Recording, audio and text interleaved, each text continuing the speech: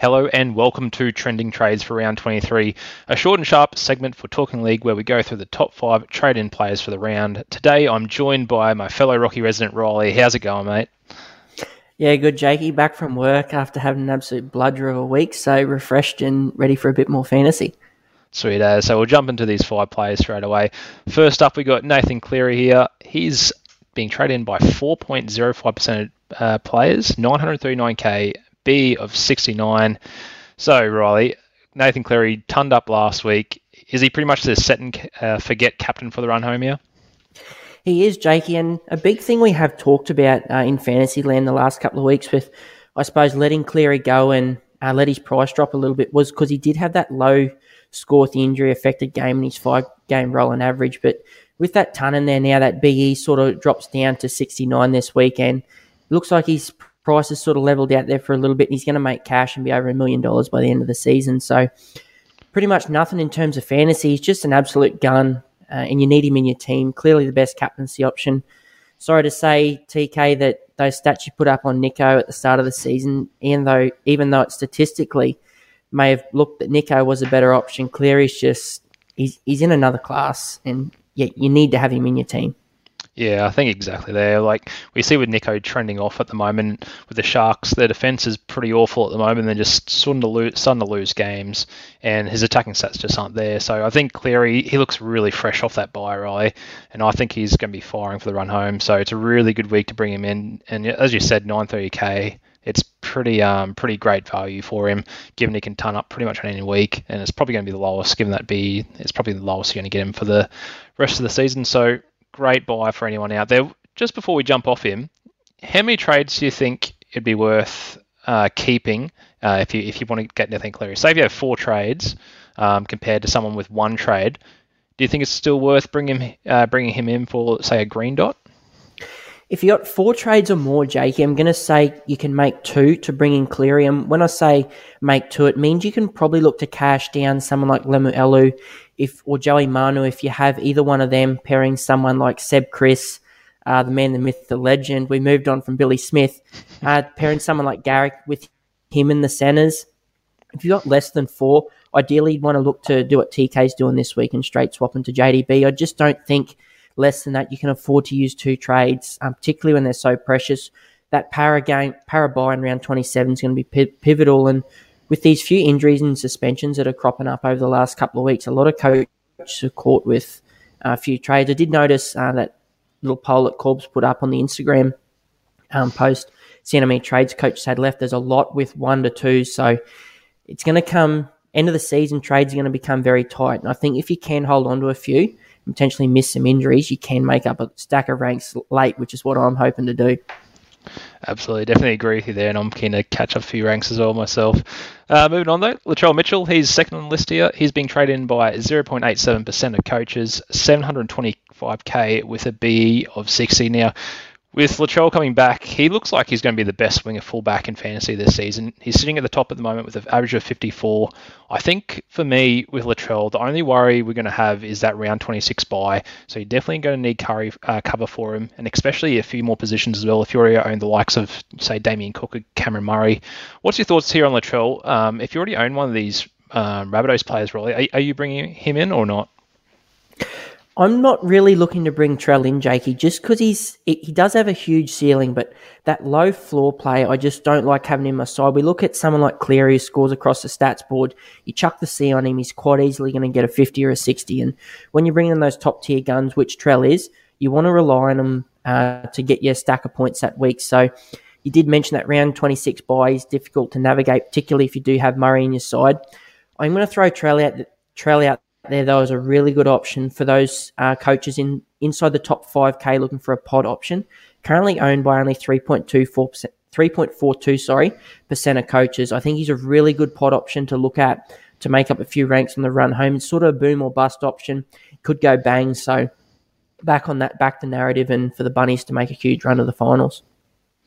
Yeah, so I don't mind him as a pod option either. I think the only thing you might need to note, so if if your team value is probably not up there, like I know mine, for example, I'm still only scraping to get to the 14 mil mark. So my cover and my outside backs on my emergencies is not good at all. So I think personally for me, he's a guy I probably won't be going near purely just because of my team scenario. I'm not going to have that cover for round 26, but yeah, definitely agree. If you have like a really good team value and you have cover for him, he's going to be an absolute flyer for the run home.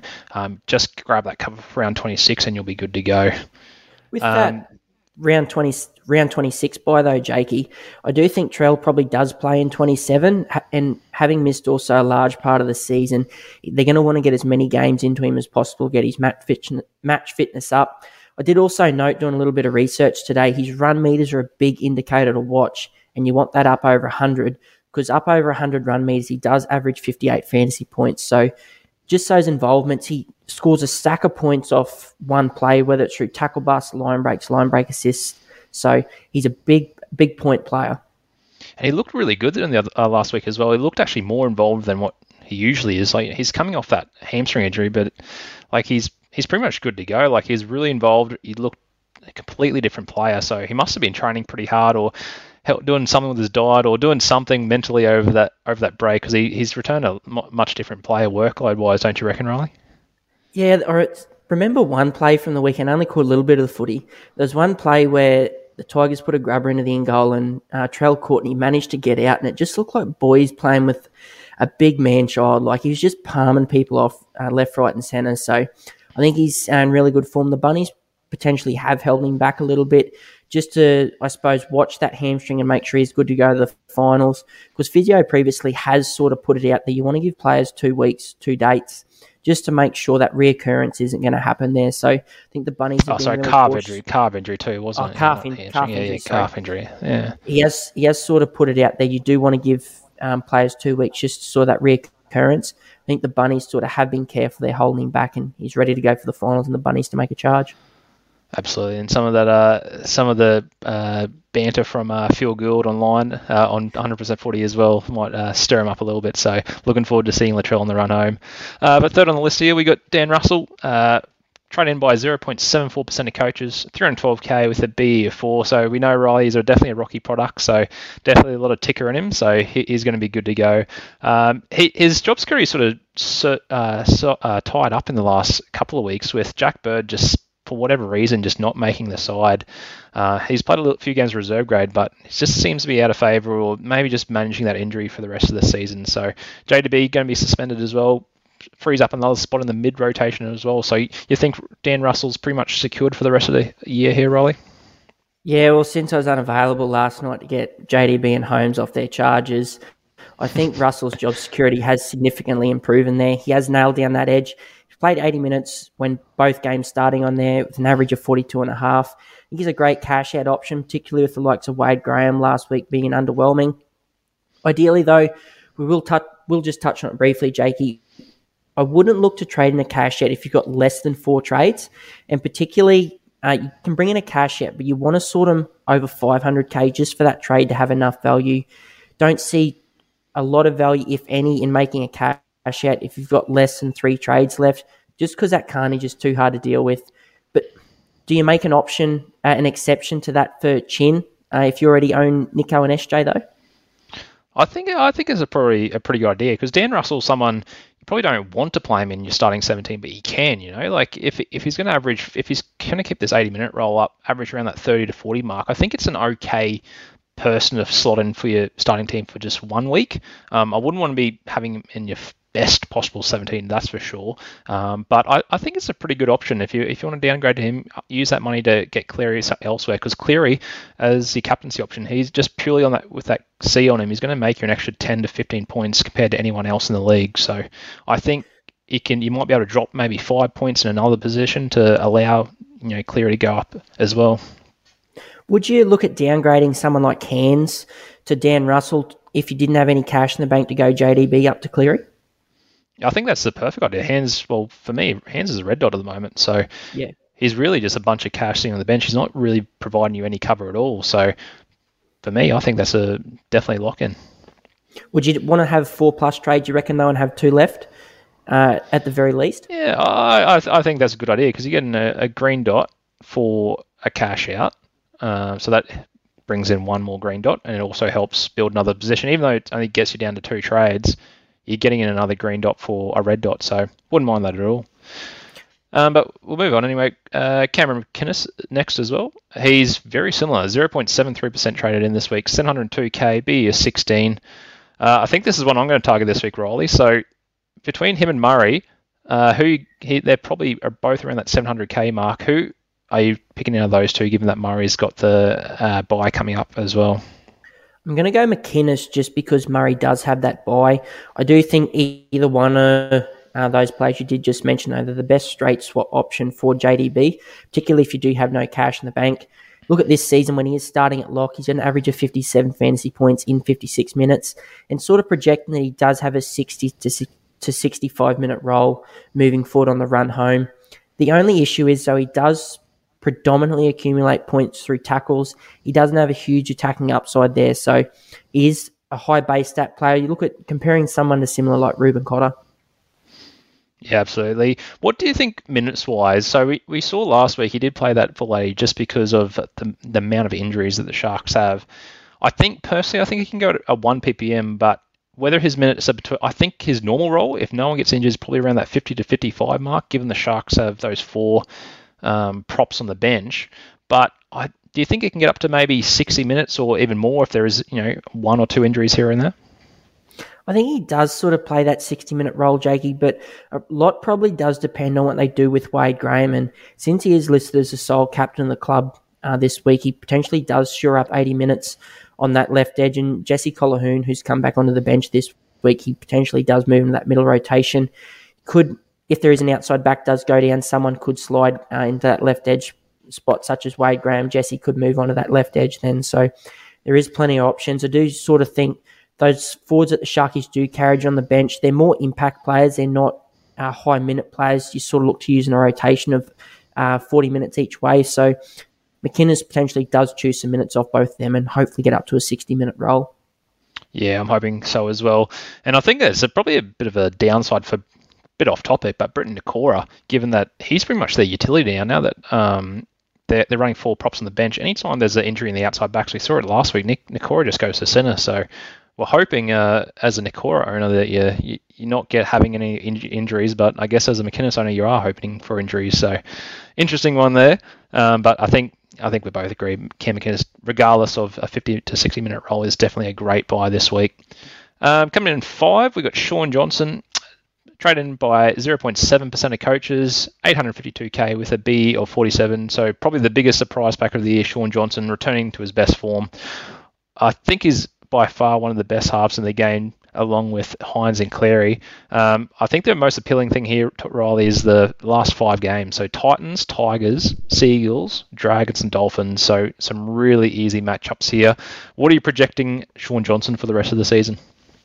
Well, a little bit of research I did today, Jakey. So far in the games this season where SJ's played against current bottom 8 teams, he's had an average of 67. So with the Wars pushing for a top 2 spot to not leave New Zealand before Shooter and Jay Warrior meet them all in Sydney for the GF, I'm going to say does sort of hit a 70 average going forward and is potentially the second best captaincy option to consider on the run home behind Cleary. I know I did send you a message today saying, do I send it this week or not, and move JDB and Hopgood on for Cleary and McInnes, but I am going to hold back. But I do think if you can't afford to move straight to Cleary, SJ is a great second option to consider, particularly if your team value isn't up there over that 14 mil mark. Yeah, absolutely. And a quick question for you as well. Who are you captain this week? I guess you got Hines and you still got SJ and you're not getting Cleary. So who's the C going? Are you taking the punt on Shaun Johnson over Nico Hines this week? No, I don't have SJ in my squad. I punted Haas. Okay. JDB's back in the bad boys club, so KP's probably nearly the second man up, so might follow Paddy's lead and put the C on him. But I think I will stay safe and put it on Hines, and hopefully he does bounce back this week. Score 34 last week. He does score across the stats board, though, generally. Just was a down week last week. Hoping for a bounce back this week. He has been consistent around that 60 to 70 mark all season. So hopefully it's a safe 60 to 70 points. But I think it was Saturday morning, check the scores, and I was sort of projected for 950 for the week, and then Sunday morning when I checked my team. It just, did not go well Saturday night, and I was down the bottom of the table again. So I think, if you got Hines in your squad, back him to bounce back this week. But Cleary definitely number one for me. Absolutely. Now, I think you've already touched on it, but what's your trades for this week? Just before we clock off, who are you trading in, and is there any other options you're thinking of this week? Well, it was a story of my season. I don't have enough cash in the bank to do the trades I want to, so I couldn't put JDB straight up to Cleary, so I'm going to go him straight to McInnes, bank a little bit of cash, and then ideally come potentially round 25, 26, I do look to move Hopgood on for Cleary, then to get the chin in before the season ends and have a little bit of cash in the bank to use next season. Well, for me as well, I got 5 trades left, so I definitely need them, given I got absolutely hammered last week with the amount of terrible scores and injuries to my side. So I'm going BDE this week. I've got 3 trades, got hands, cashing him out to Nick Kotrick, who I think is probably a pretty good cash out, given he's back on the wing. 220k basement price, dual position, so I'm not expecting the world out of him. Hopefully just a 20 or 30 just to sit there in the emergencies. But going to use that money to do probably one of the most popular trades of the week, which is going to be JDB to Cleary. So getting Cleary in, chucking the C on him, does leave me one mid short, so I am going to use the second trade on Jacob Preston, who's at the bye this week.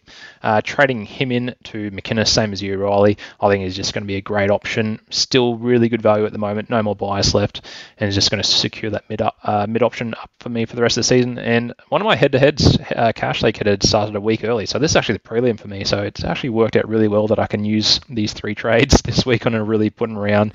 I do have a couple of Cash League heads coming up in the next couple of weeks, so I may be a few trades short for those, but we'll see how we go. But anyway, Rolls, thanks for jumping on. It was good having you on Training Trades. We extended out by about twice the time, so hopefully we can make this a 2 weekly occurrence with you every second week from work. Yeah, it's good to be on, Jake. I do enjoy getting on a pod with you and having our own little Rocky show. Awesome. Thanks for that, Rolls, and everyone have a good weekend. See yous.